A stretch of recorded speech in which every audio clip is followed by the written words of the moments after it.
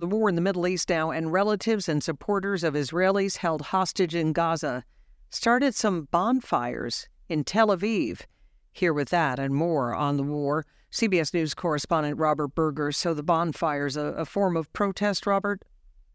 Right. The families of the hostages and their supporters, they want to bring this issue and put pressure on the government to do more to bring their loved ones home. There are still 136 hostages remaining in Gaza. We do know that about 25 or so of those are dead, but there's still a lot of people there that are alive, and the families want to bring them back. They feel that the government isn't really doing enough. They want the first priority of the government to be the hostages and not the war against Hamas. That should come second, in their view.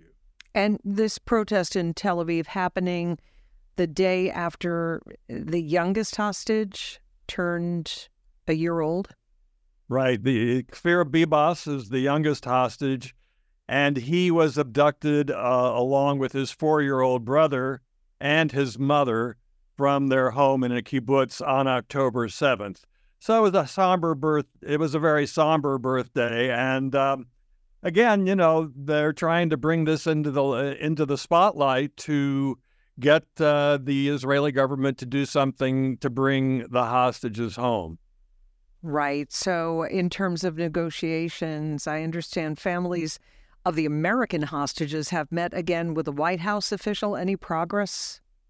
Right. They met with the National Security Advisor, Jake Sullivan. We're talking about the families of the 6 remaining Israeli-American hostages.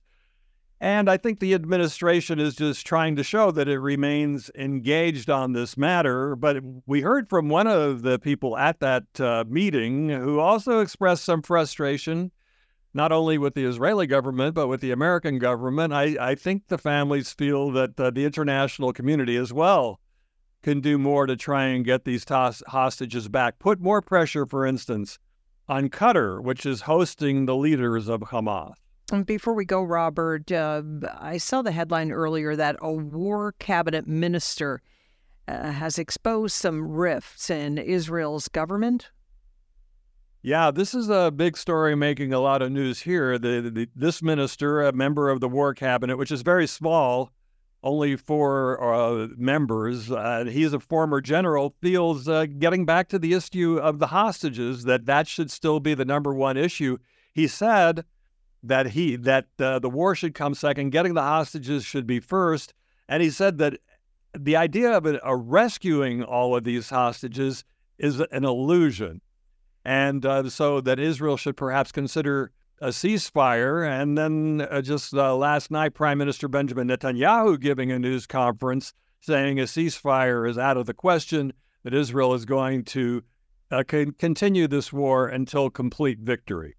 CBS News correspondent Robert Berger.